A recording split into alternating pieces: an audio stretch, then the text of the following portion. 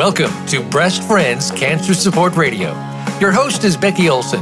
Our show is here to help breast cancer patients, survivors, their friends, and family by providing resources, support, and inspiration they can use right now. Here is your host, Becky Olson. Thanks so much for tuning in. My name is Becky Olson. I'm the co-founder of Breast Friends. I'm also a 5-time survivor of advanced stage breast cancer, a motivational speaker, and the published author of The Hat That Saved My Life. And today is, who knew? There's a day for everything, right? Today is September 30th as we're recording this, and it is National Podcast Day. Didn't even know there was such a thing, but oh well, there it is. So anyway, I'm going to be asking you later on in the program to consider making a donation to support our podcast. So yes, so pay attention to that when the time comes. Before I introduce our guest today, I want to tell you a little story, and then I'm going to read something to you. There are so many little fun things in our lives that can inspire us. And in December of 2016, so almost 4 years ago, my little grandson, Kieran, who is 10 now, he was 6 at the time, he inspired me with a little drawing that he did and a little fun little story. He and his mama kind of had a little argument about something. I don't even know what the fight was about, doesn't matter, but you know how little kid, you just kind of, whatever, you just kind of go at it. Anyway, they had a little argument about something, and Kieran later on disappeared up in his bedroom for a while, and he drew a picture with little hearts connected, like one for each of their family members, and he wrote on there, "Restore the heart." He folded it into a little airplane, and he sailed it down the stairs to his mama with an apology. And she got that note, and it was just the sweetest thing ever. But and I love that story, first off, because, just only a child could come up with something so precious as a way to say I'm sorry. But it really inspired me, too. When after that story had happened, it was right after Christmas when I wrote this article, and it's called Restore the Heart. And I wanted to share this with you today because I think it applies to so many of us who feel so broken at times. And so I'm just going to read it to you. I'm going to shorten it a little bit if I can, but I just want to just take a couple minutes and read this. So, all right. So again, December 26, 2016 is when I wrote this. One of the most personally touching moments of our holiday celebration was when my husband brought home a splitting maul that he had picked up from a saw shop in town. It was one that he owned for a long time, and it was broken. The handle was made of wood, and it was old and brittle. It was accidentally broken by our son, who used it to chop wood at our cabin. It wasn't inexpensive to repair the handle, but he did it anyway. Some people would probably shake their heads and ask, "Why didn't you just buy a new one?" He was so excited when he walked in the door, and he exclaimed, "Wow, they even painted the head bright red. It looked brand new." There was a great lesson in that. How quick are we to throw away something just because it's broken? It's not just talking about a broken garden tool. I'm talking about love, relationships, and friendships. Sometimes we even throw ourselves away because we can't see past the damage. We all become broken at some point in our lives. Our bodies break down, our spirits seem lost, and sometimes it can feel there's no way back. When it happens to someone we love and care about, just like my husband did with the splitting maul, what would happen if you tried your best to fix it rather than toss it in for a newer one? Sometimes broken relationships can't be fixed. They're simply too toxic. But by trying, you did all you could and can live without regret. When I speak at events, I remind my audience that we all survive something.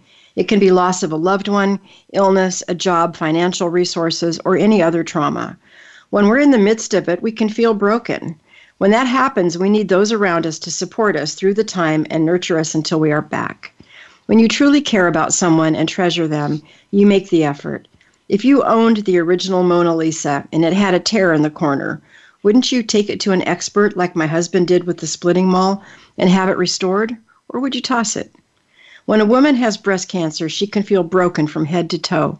For me, my breasts were gone, my hair was gone, I was without eyelashes or eyebrows for a while.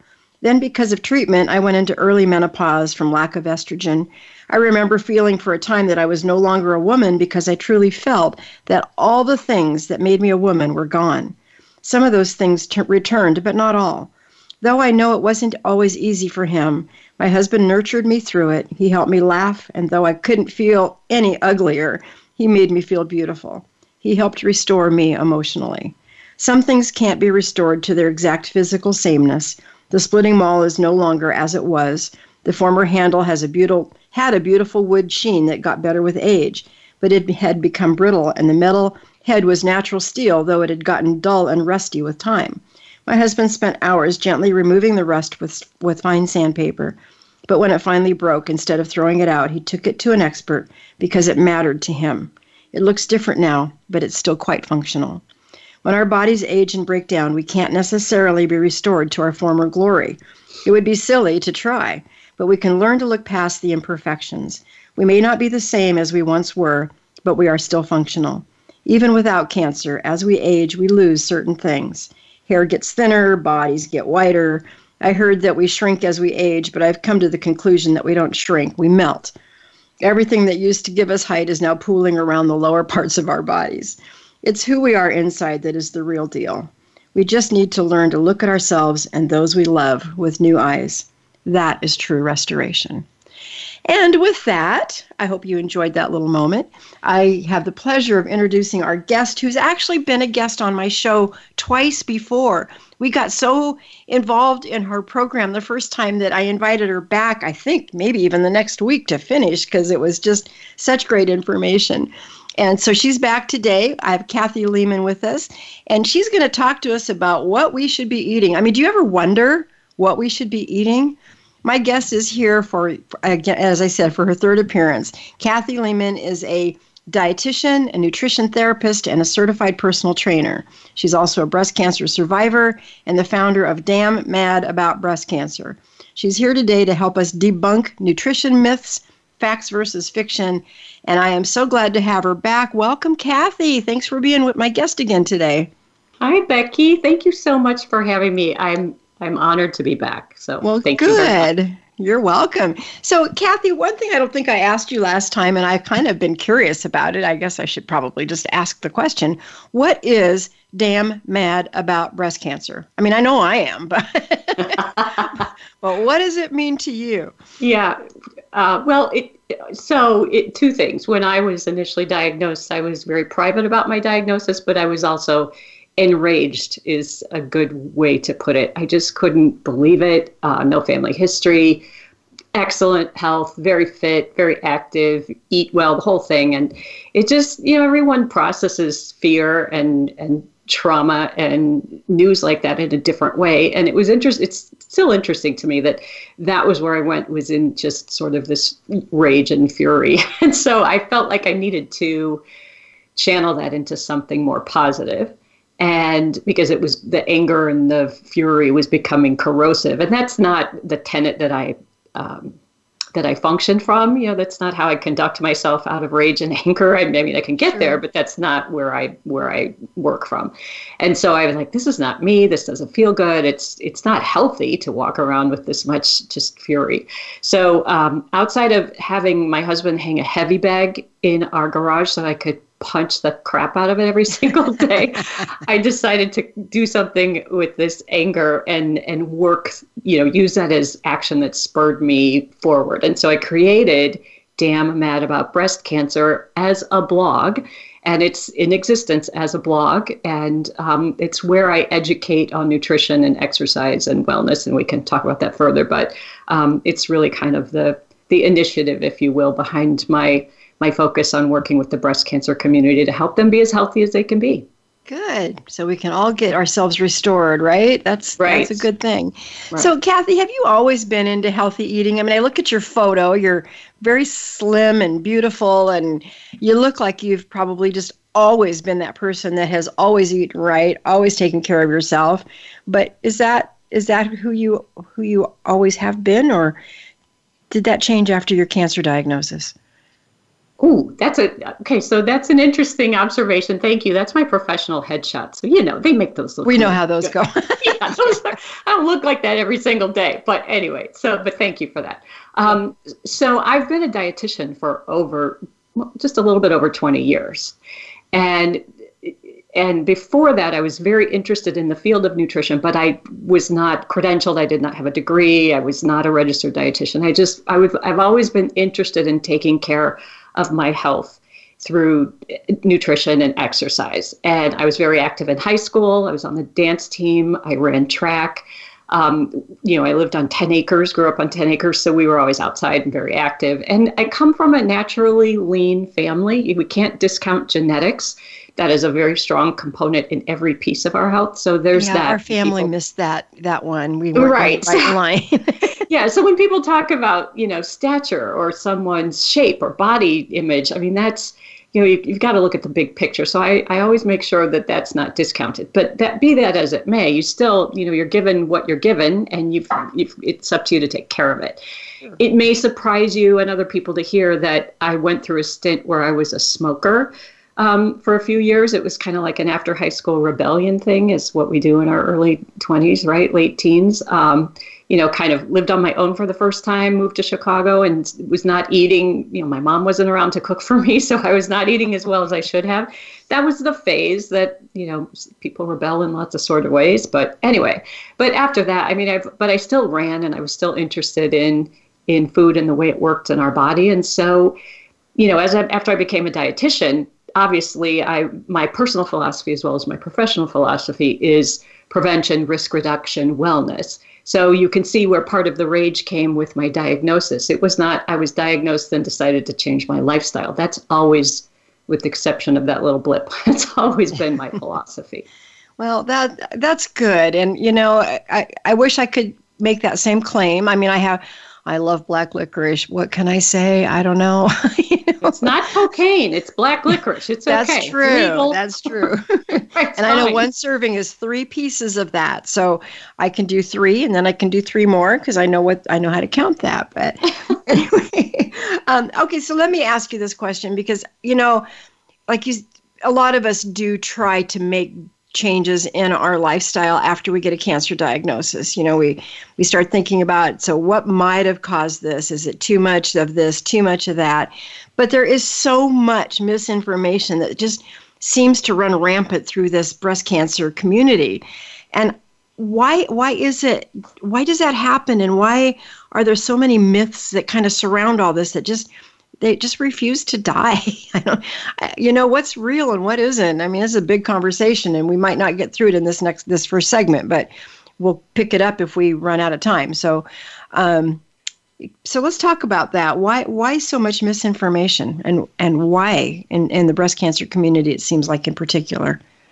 Yeah. So definitely it is a big topic, and we could talk about even just this question that you have right now for a very long time, but we'll see how much we can get through. But to your point, there is so much rampant misinformation and myths and conflicting information. And one of the things that I found as I started after my diagnosis, and I started to look into how can I work in this community to help? How can I serve with my experience and my expertise? Where would I most be beneficial and impactful? And I find that this thread of nutrition myths in the breast cancer community is definitely something that I am committed to addressing, because it confuses women. And it makes them frustrated, and then they don't really know what to do. So sometimes they do nothing. But the reason why, I have a few thoughts on why I think that is. So behind every nutrition myth, there's a kernel of truth. It's like behind every gossip or every lie, there's a kernel of truth, usually. Yeah, not every that makes sense. Mm-hmm. Right. And so the myths and the misinformation, they're much more interesting than the truth. We as dietitians, we are used to people rolling their eyeballs and going, yeah, eat fruits and vegetables, lean meats, don't eat too much, move more, drink lots of water, get your sleep. They're like, yeah, what else you got? We ain't got anything else. At this point, there is no magic bullet. There's no magic pill. It's bigger. It's bigger than that. It is taking control of your health. It's taking responsibility for it. It's figuring out what you value, making that important, and then making the decisions on a sometimes hour-to-hour basis that keep you moving along that path. But that's boring. So there's that piece. also doctors, nurses, and other healthcare professionals, they're taught very little, if anything, about nutrition. And they share well-intentioned, but potentially or perhaps outdated or blatantly incorrect information about nutrition and diet. I know my oncologist, she's in charge of my medication, my side effects, all those sorts. She is not in charge of my nutrition. And they don't want to be. And that's the other side is, there's a lack of confidence in nutrition knowledge may prevent some physicians from effectively providing nutrition education. So if you ask your oncologist, what should I eat? And they say, it doesn't matter what you eat. It's not important. Or they'll say, there's no connection, or there's no diet proven, all of which have some kernel of truth, but it is not completely accurate, if that makes sense. And it's very black and white. It does, yeah. Right? Like no more discussion. Yeah, and when you hear it from your oncologist, you hear it as truth, as gospel. So, what my doctor said is, that's quote unquote, if I had $1 for every time I heard that, it's like, okay. No, that does make sense. I remember one time, a long time ago, talking to and we are going to go out to break here in a minute, but I remember one time talking to a woman who had been diagnosed with cancer, and I didn't meet her. We just talked to her on the phone, and she was so upset because she was absolutely convinced that her diet soda is what caused her cancer. Yeah. And not that anybody told her that, but I think because when we have cancer, we want to try to find a reason. Yes. And so we pick out the one thing that we do that we probably shouldn't do so much of, and we blame it on that thing. I mean, I don't know if that's normal, but that's certainly what she was doing, was blaming it on that one thing. And when we tried to explain that, maybe it was that, but maybe it wasn't, because we don't know. She got very angry with us because we didn't defend her position that it was the diet soda. And I don't know, maybe we should have just agreed with her so she'd stop drinking so much of it. But I think that's part of it. I don't know for sure, but let's talk about that more on the other side of the break. So we're going to go ahead and take a short break. Stay tuned. We'll be back in a minute. Become our friend on Facebook. Post your thoughts about our shows and network on our timeline. Visit Facebook.com/Voice America. Thank you for listening today. Breast Friends needs your support. We rely on donations to keep our doors open and to keep this radio program alive. Please consider making a tax-deductible donation to Breast Friends. You can visit us at breastfriends.org. You can also like us on Facebook at Breast Friends of Oregon. Be sure to tune in to the Voice America Health and Wellness channel every Wednesday at 9 a.m. Pacific Time for Breast Friends Cancer Support Radio. Visit breastfriends.org and contribute today. Female cancers affect women, but women's effects are felt throughout our families, workplaces, and communities. Elekta is driving advances in precision radiation medicine across our portfolio of devices. By enabling treatment that is highly responsive to changes in tumor shape, position, and biology, but doesn't compromise the health of surrounding tissue and the patient, we protect the moments that matter in the lives of women with female cancers and everyone they touch. Learn more at Elekta.com. That's ELEKTA.com.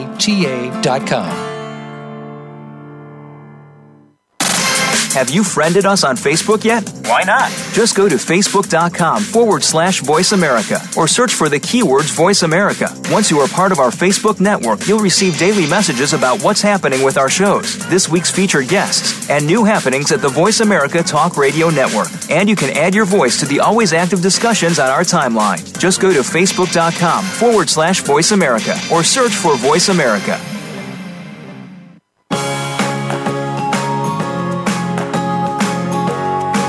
You are tuned into Breast Friends Cancer Support Radio.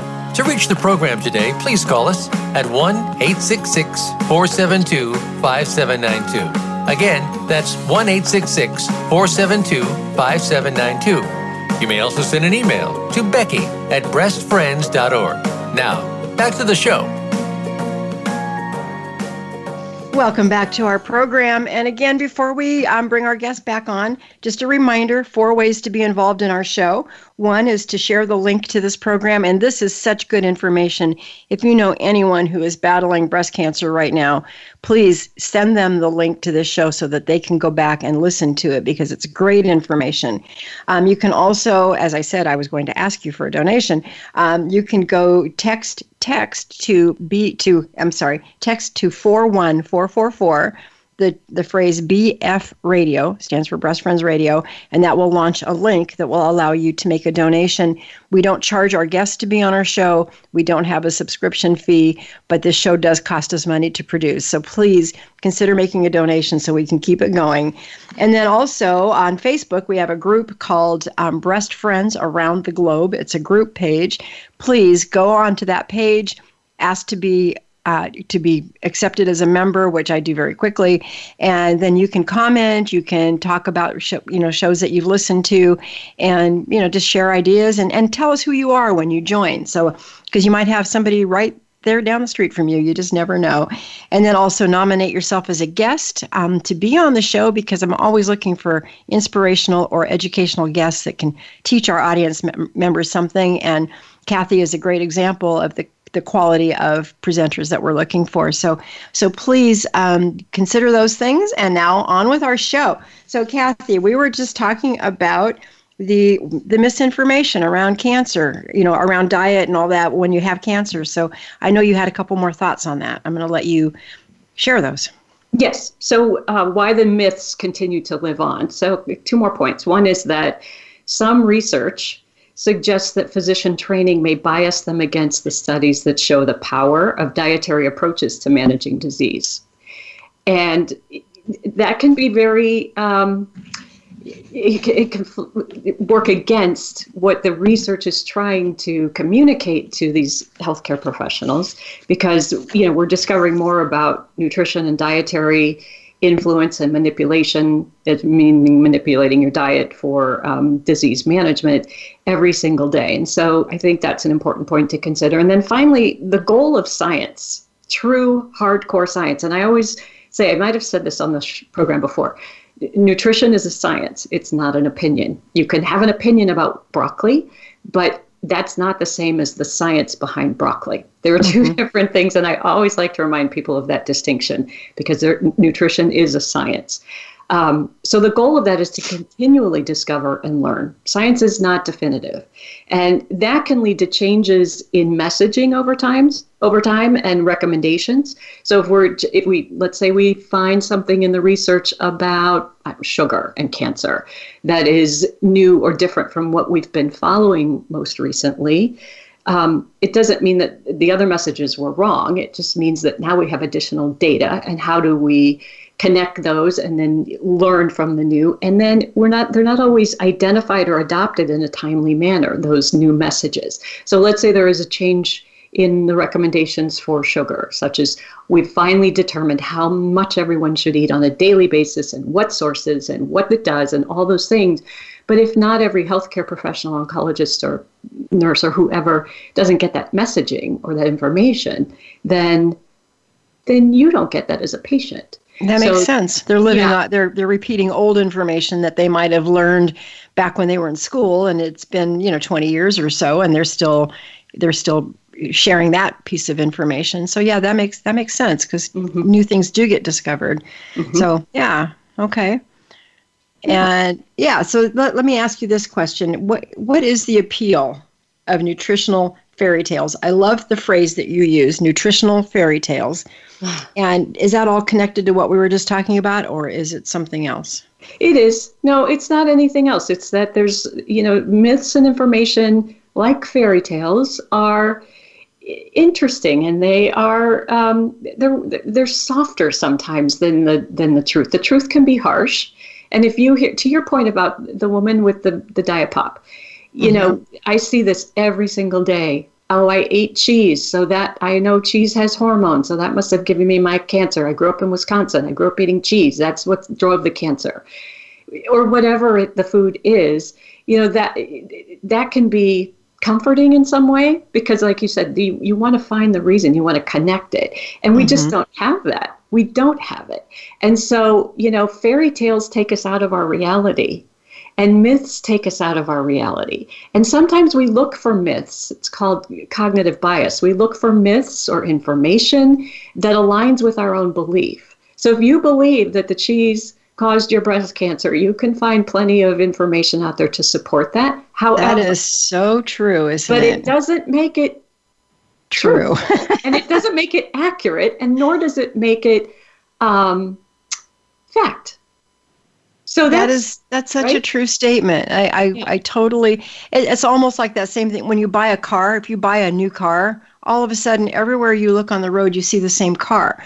So when you hear a piece of information that you think is right, all of a sudden you're going to hear more and more and more about that. And everywhere you look, it's going to be confirmed to you, which, it's a weird thing. So, okay, so there's a lot of advice being given around out there. Good stuff, bad stuff.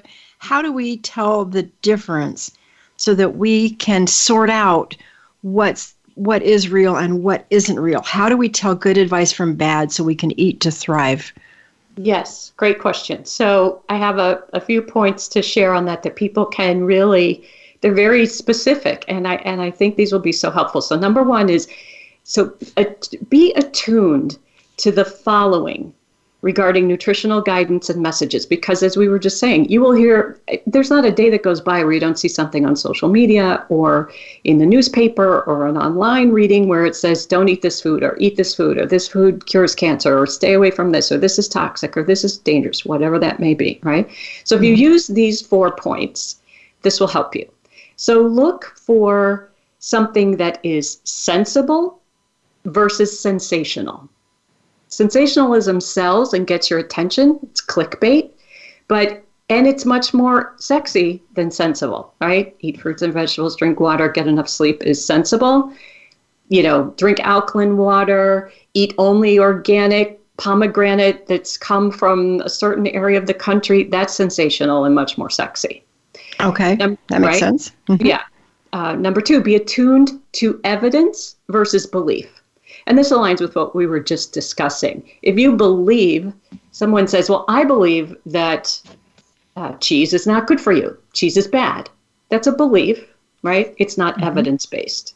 Okay. So what's the evidence that shows us that cheese, I'm picking on cheese, sorry, cheese. But what's the evidence that shows us that cheese is quote unquote bad? If someone makes that statement, show me the science. Number 3. Listen for messages that talk about creating behavior changes versus just do this one thing. And I often will see, if you just eat this food, or you just stay away from this, or you just follow this one thing, that will prevent your cancer from coming back. It will make you lose weight. It will make you healthier. It will make your breast cancer not, return, or whatever it may be. That's not true. Behavior change over time and habit change is what's beneficial. But again, that's not very sexy. I have to just say something to that. On Facebook, sure. I can't say how many times when I'm just, on Facebook reading my friends' posts, that this post will pop up. There are different ones, but they all kind of say the same thing. Do this one thing and add 20 years to your life. Yeah. Okay, I actually clicked on a couple of those, and what it does is it goes into like a 20-minute video with a sales pitch at the end of it. And maybe even more than 20 minutes, maybe, 40 or 50 minutes with a sales pitch at the end of it. And they're trying to sell, one thing. And so I don't do those anymore. I felt like I got suckered into just doing that. And so it hits us from all kinds of places. We're just going to get bombarded with, do this one thing and your life will be forever different. Yeah. Right. Yeah. So, okay. Yeah. Okay. Reduce risk versus a guarantee. So what that means is, when I educate, when I speak, when I write, when I work with clients one-on-one, whatever it is, my language that I use is very intentional. Never, I don't use never often, but never will you hear me say, this will prevent your breast cancer from coming back. This will reduce your risk of recurrence. We don't have that sort of data. I use the word, this may reduce risk. This may benefit you in terms of preventive strategies, but we do not have absolutes. So if someone says, I guarantee if you eat this way, whatever this way is, this will reduce your risk of recurrence or prevent your breast cancer, we do not have it. So those are two very opposites. And so if you take those four pieces, sensible versus sensational, evidence versus belief, create behavior change versus just do this one thing, and reduce risk versus guarantee. If you keep those in mind, and then learn to rely on trustworthy resources. Ferreting out the trustworthy resources is one of the challenges, I would say. But when you find those trustworthy resources, hang on to them and follow them, because they can guide you appropriately. And then beware of all or nothing messaging. Again, it's that black or white. No, there's no diet that will help. Yes, there's this perfect diet that will help. Those are all or nothing. And then finally, consider the professional background, the training, and the credibility of the individual who's sharing the information. I mean, just because you eat doesn't make you an expert in nutrition. I'm going to say this. And I'm sorry, I have to laugh at that. I know, right? Because I've been doing this a long time, and I see this often, and especially now with social media. There's a lot of quote unquote nutrition information not quote unquote, a lot of nutrition information from quote unquote nutrition experts or certified nutrition this or holistic nutrition that. And again, you can read a book on nutrition and proclaim yourself a quote unquote nutritionist. You can have breast cancer and change your diet and have some benefit from that. Maybe you lose weight, but that doesn't make you an expert in that information, and sharing that with someone else doesn't mean that it will work for someone else. Right. We're all different physiologically. Work for me, maybe not for you. Yeah, that makes sense. Right. That makes sense. Yeah. So you've identified 8 common cancer nutrition myths. Can you share what those are and tell us the facts behind each one? Yes, I will share what they are. I'm thinking in our time together we won't get through all of them with all the facts, but might have to have you back next week then. I'd be happy to do that. Did this before. Yeah, so let's just start with what those 8 common myths are. And again, this is from me really. I'm in a couple of private Facebook groups, and again, I blog for the breast cancer community. I have a lot of exchanges via email, and I speak to them. I mean, this is the world I have immersed myself in. Pardon me. And these are the 8 that I see that are most common. Okay. So there are myths around dairy, soy, alcohol, organics, alkaline diets, phytoestrogens, intermittent fasting, and special diets, quote unquote special diets, such as keto or vegan. And within those, there is just a boatload of detail and facts and information, on each. And obviously we don't have time to go into all of that, but we can do this any way you'd like. I can share with you the claims about these individual myths, and we can talk a little bit about that, or we could go into more detail. What works for you?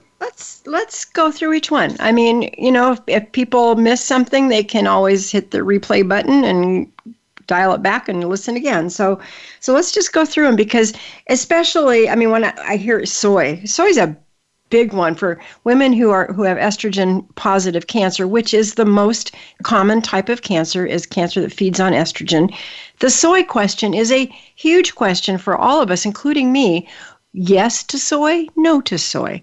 So there's a lot with that one, and dairy and alcohol. You kind of mentioned, the big ones right up front, and these are ones that we hear all the time as being contributing factors or not contributing factors. Which is it? So, can you guys hear me still? Yes. Okay, good. My headset just did something weird. Okay. All right, loud and clear. Good. Okay. All right. So let's just go through them one at a time and see, so maybe start with dairy. Yeah, let's start with dairy. So the claim is that dairy foods, and here's that cheese again. So dairy foods cause breast cancer because of added hormones. Now, there are many compounds in dairy products. There's calcium, there's casein, there's fat, there's lactose. And so when you think about the way that we study nutrition and disease, understanding the role of diet, nutrition, and breast cancer to help support optimal outcomes. And, we eat food, we don't eat individual nutrients. Like we don't just eat calcium or we don't just eat fat. We have to look at what's called the synergy of the whole food. So if you eat a piece of cheese, you'll get calcium from that cheese, you'll get protein, you will get fat, you won't get fat, you will eat fat. Right. and there are different types of fat, in different foods. You're not just eating calcium as if you take a supplement. So we have to look at the whole of how that food works on our body at the cellular level. This is where nutrition works. This is what the definition of nutrition is how it impacts us at the cellular level in terms of physiology and health and disease, which is different from the diet. The diet is what you eat on a regular basis. Maybe you eat a diet that includes dairy. Maybe you eat a diet that you avoid dairy because you have a lactose intolerance or an allergy or something like that. So those are two distinctions there. But there are the American Institute for Cancer Research and the World Cancer Research Fund, their continuous update project.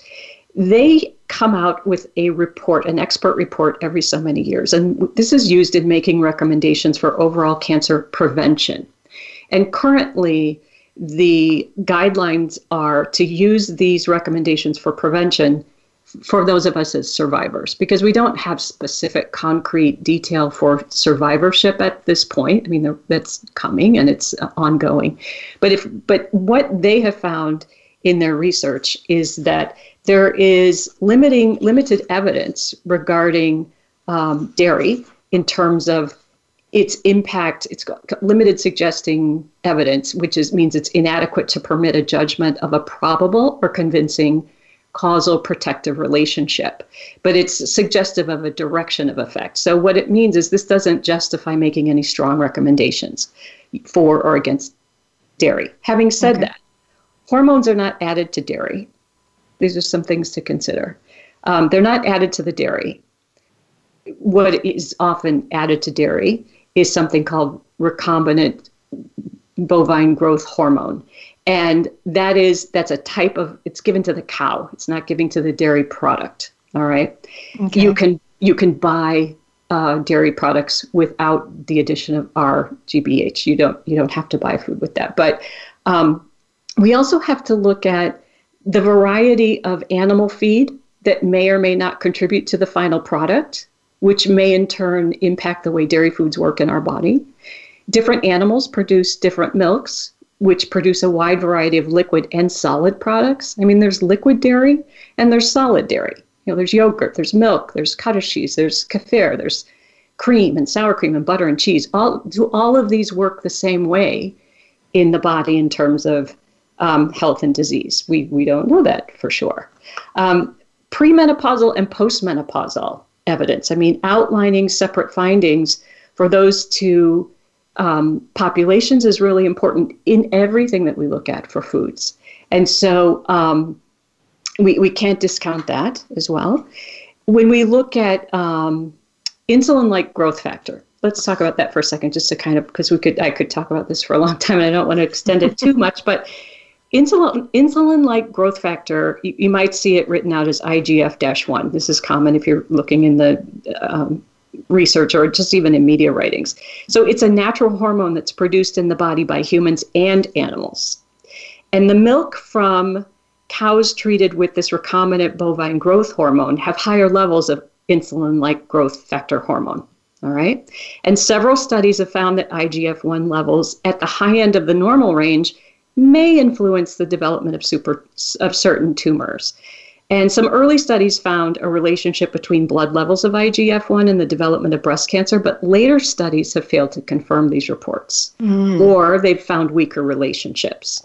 So to date, there's no definitive evidence that IGF-1 causes breast cancer, and that source is from the American Cancer Society.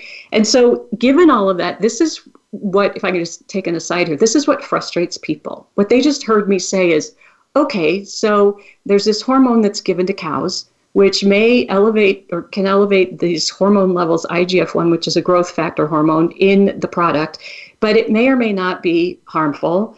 So what do we do? So there's still confusion. So what I say to this is, I follow the science, particularly of those two organizations that I mentioned who, this is their work. They look at physical activity and dietary and nutritional choices and the impact of cancer for prevention and then ongoing for survivorship. And where they're at is we don't have any strong enough data to make one or the other prediction. So I say if you enjoy dairy, it's okay to eat it. You can buy dairy without the RGBH added. And know that it's possible to find brands that satisfy your cancer-related concerns like that. And if you're lactose intolerant or you have a milk allergy or you don't like dairy, it's not necessary to include it in your diet. And you've also got to look at the volume. If you have a little bit of ice cream every now and again, or a little bit of butter here and there, or you like cheese, but you don't eat it every day, we have to consider that as well. One bite or one serving of anything does not cause cancer. And so that's really good advice. Right? So basically what I heard you just say is if for some reason after hearing everything you just said, if you still have concerns about the growth hormones that are fed to cows, buy milk that doesn't have that. And then you don't have to worry about it. There's no, we can make our own choices on that, but just, again, anything in moderation. So that makes pretty good sense to me. That's a pretty easy one. Can we switch gears and go to soy? Yeah. Because soy that's a really controversial one that we hear all the time. Yeah, it is very controversial. And that's because soy is one of those lingering myths that years ago, when we looked at the research, we looked at a lot of laboratory studies and animal studies, and that doesn't always translate, well, not always, it does not translate to human studies. And so as time has gone on and we've had new studies and we've found new information, that is slow to be disseminated. And so here's the claim for soy, which you touched on it previously, that soy has estrogen. So it should be avoided with estrogen and progesterone positive breast cancer. And soy causes breast cancer. That's the claim that I see most often. So the controversy around soy is due to one of its phytochemicals, which is an isoflavone. And misunderstanding the differences between human estrogen and plant isoflavones, which are natural plant compounds found in soy foods, has led to many false assumptions. That's where we've really gotten off track. So human estrogen that we produce, it's called endogenous estrogen. What you produce in your body is called endogenous. So the endogenous estrogen and plant estrogens, or phytoestrogens as they're called, which in soy, the soy phytoestrogen is called isoflavone. They share a very similar chemical structure, but they function and bind to your body's natural estrogen receptors differently. So you have receptors in your body for hormones. Mm-hmm. So, they compete, these plant estrogens and human estrogens. So research has determined that rodents metabolize isoflavones differently than humans. We're not rodents, right? So that's a good thing. Yeah, right? So earlier studies showing soy isoflavones encourage the growth of estrogen receptor-positive breast cancer in mice relate to mice having higher blood levels than would result from humans eating soy foods. So that's the distinction that you could take. I mean, that could be produced as a research finding, and then that gets leaked out into shared with the press, and it gets distorted and confused that, oh my gosh, this is where that happens, is that it's dangerous. But that's a really important distinction there. Also, different kinds of estrogen receptors in our body are present in different parts of our body. And the activation or the turning on of some receptors seems to promote cell growth, but studies suggest that isoflavones more often bind to estrogen receptors with other effects, potentially acting as a tumor suppressor.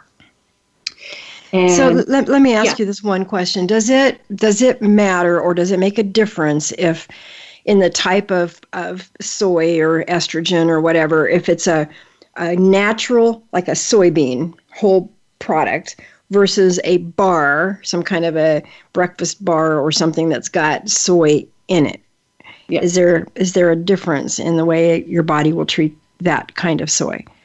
Well, what we look at and I'll talk about this as I go on a little further, but this phytoestrogen, so there's a difference between eating a soy product. So to your point, a whole soy product is what I advocate for.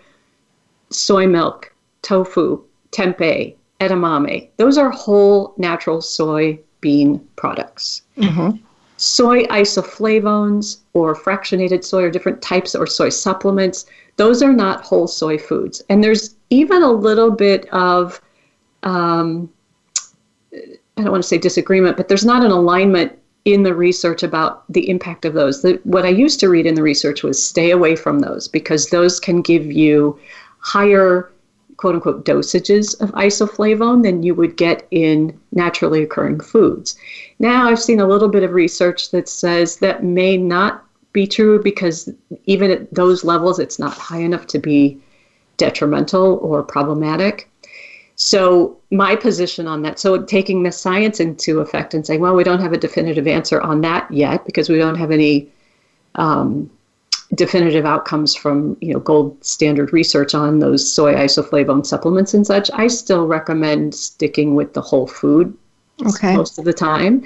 But I think, again, you've got to remember there's a difference between having, if you're in a pinch and you're at an airport, well, you wouldn't be at an airport right now, but when we're at airports again and you need something to eat, and all you can find is an energy bar with soy flour or soy, whatever soy in it. And you eat that once a month or once every 2 months, it's not detrimental to your health.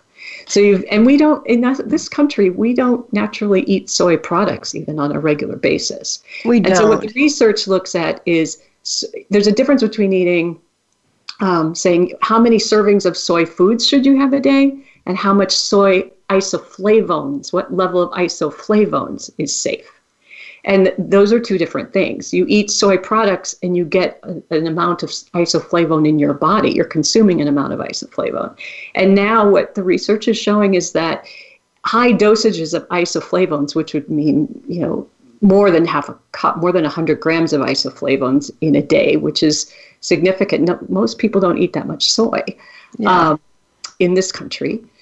That's not something that's recommended, but at lower serving sizes, say, 2 servings a day, like a cup of soy milk and maybe a half a cup of edamame or tofu or tempeh, that has been shown to be a safe recommendation. So those are distinct differences there.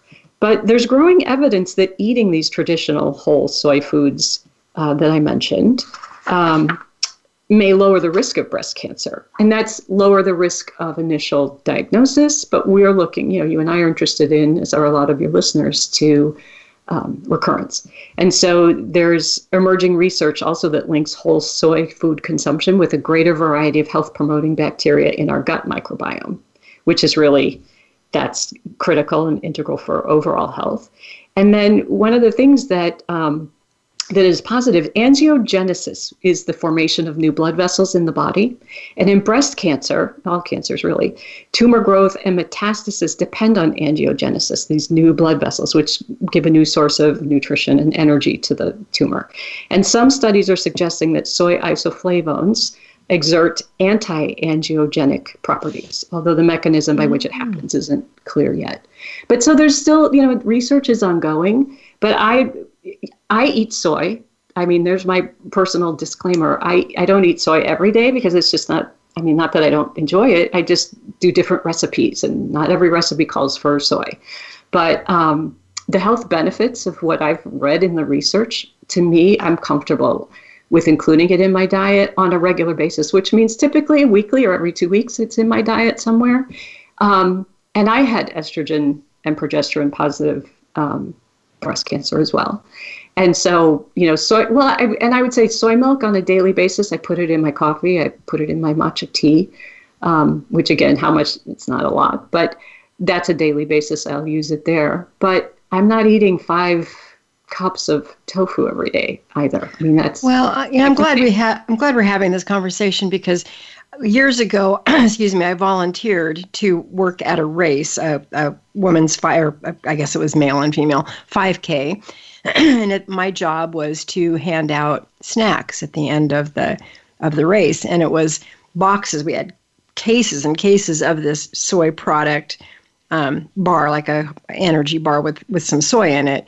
And soy was way down the list, but it was on the packaging. And I remember a woman reading that, and she got so angry at me personally, it sounded like. She goes, "Why would you give me something that's going to kill me?" And she threw it on the ground, the bar, just threw it on the ground. And I felt terrible because I hadn't read the ingredients. I didn't know what it was. And I thought, man, is she right? And this was years ago. I didn't know if she was right or not. I mean, and that's kind of always been in the back of my brain, sort of haunting me a little bit. So yeah, Kathy, we're going to have you back because we have about 2 to 3 minutes left. So let's touch on one thing and move on. And then we may have to have you come back to finish the list of 8 because you got a lot of good information. So alcohol, give me the quick one. Yes or no? Red wine, no wine, something other than wine? What does science say? So quickly, the claim is that alcohol changes the estrogen in your body. This is what I've seen people actually say. And it does not change the estrogen. It raises the circulating level of estrogen in your body. And higher levels of endogenous, made in your body estrogen, are of particular concern for women like us with estrogen receptor positive breast cancer. And so the bottom line, to make it quick and not go into even the details, is that there is a connection and association between alcohol consumption and increased risk of recurrence and of an initial diagnosis. Even small amounts of alcohol raise estrogen levels. And it doesn't matter what the type of alcohol is, wine, beer, spirits, red wine, white wine, rosé wine, because they all contain ethanol. And ethanol is what appears to cause the damage. And that's the main active ingredient in all types of alcoholic beverages. And so, what I recommend, this is a personal decision for women. There is a very strong connection there. And I stopped drinking red wine, and I adore red wine. But I stopped drinking anything alcoholic, and maybe 3 years ago. I don't know, it just kind of faded away. It wasn't like I woke up one day and said, that's it, I'm never drinking again. But I had been reading the research, and I say, I love red wine, but I have a very strong aversion to breast cancer. Yeah, so to me, I hear you there. It was a no-brainer. And I'm not going to have a glass of wine every 3 weeks or once a month because my tolerance is in the toilet. So I would probably feel horrible the next day. Yeah. So Kathy, we're out of time, honey. We are out of time. I hate to say that, but I'm looking at my calendar and I'm going to get you back right away. So stay on the line with me when we're done. But I want to thank you so much for being on the show with me today. This is such good information. I promise I'll make a shorter intro next time so you have more time to talk. But with that, we will be back next week. And until then, remember, there is always hope, and we are here to help you find it.